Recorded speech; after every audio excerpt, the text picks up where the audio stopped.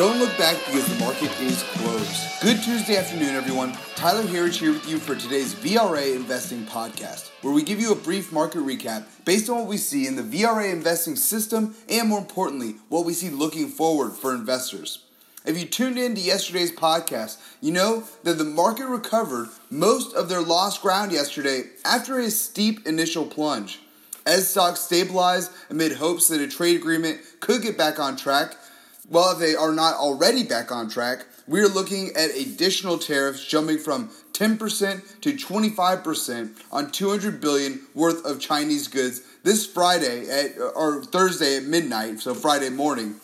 China has confirmed that Vice Premier Liu He will visit the U.S. Later this week ahead of Friday's deadline with Trump, as they are set to increase tariffs at that time after Washington accused Beijing of reneging on trade promises. We know here that we want President Trump to stay strong. Both sides of the aisle agree on that, and we very much believe that this will come out as a positive resolution for the United States. We updated our members on the details of this in both of our updates today. I would recommend that anybody listening to this, if you're not already signed up to be a VRA member, sign up for our 2-week free trial at VRAinsider.com to take a look through our research. And I'll tell you right now, though, it is not a bearish outlook. U.S. indexes were hit hard on the news today, but we were able to finish off of the lows with a slight rally in the last really 10 minutes of trading, which is the smart money hour, so those are who we want to follow there. But China indexes were hit much harder than the U.S. indexes today. A few ETFs that we track here, ASHR was down a big 3.7% on the day. FXI also down 2.65% on the day. Bigger losses than any of our indexes here. And here in the United States, all of our indexes did close lower, but like I said, we got a rally into the close, roughly a 180-point rally for the close for the Dow, which allowed us to finish about 180 points off the lows of the day.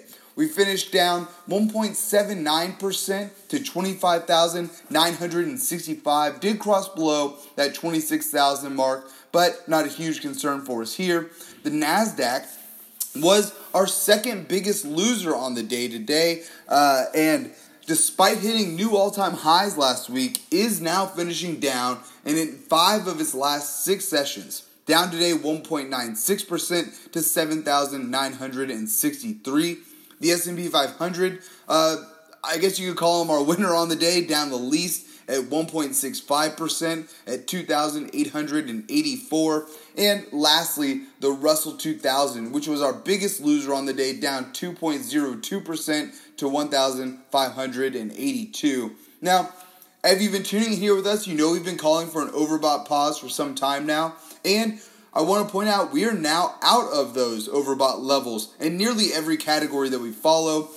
Folks, our views have not changed here. Now is not the time to panic, but rather for the time to be buying while there is blood in the streets. As we see it, unless you're a day trader, you have absolutely no business of selling here. Do not panic. 10 out of 12 VRA screens remain bullish. The smart money move here is to do one thing and one thing only: continue buying.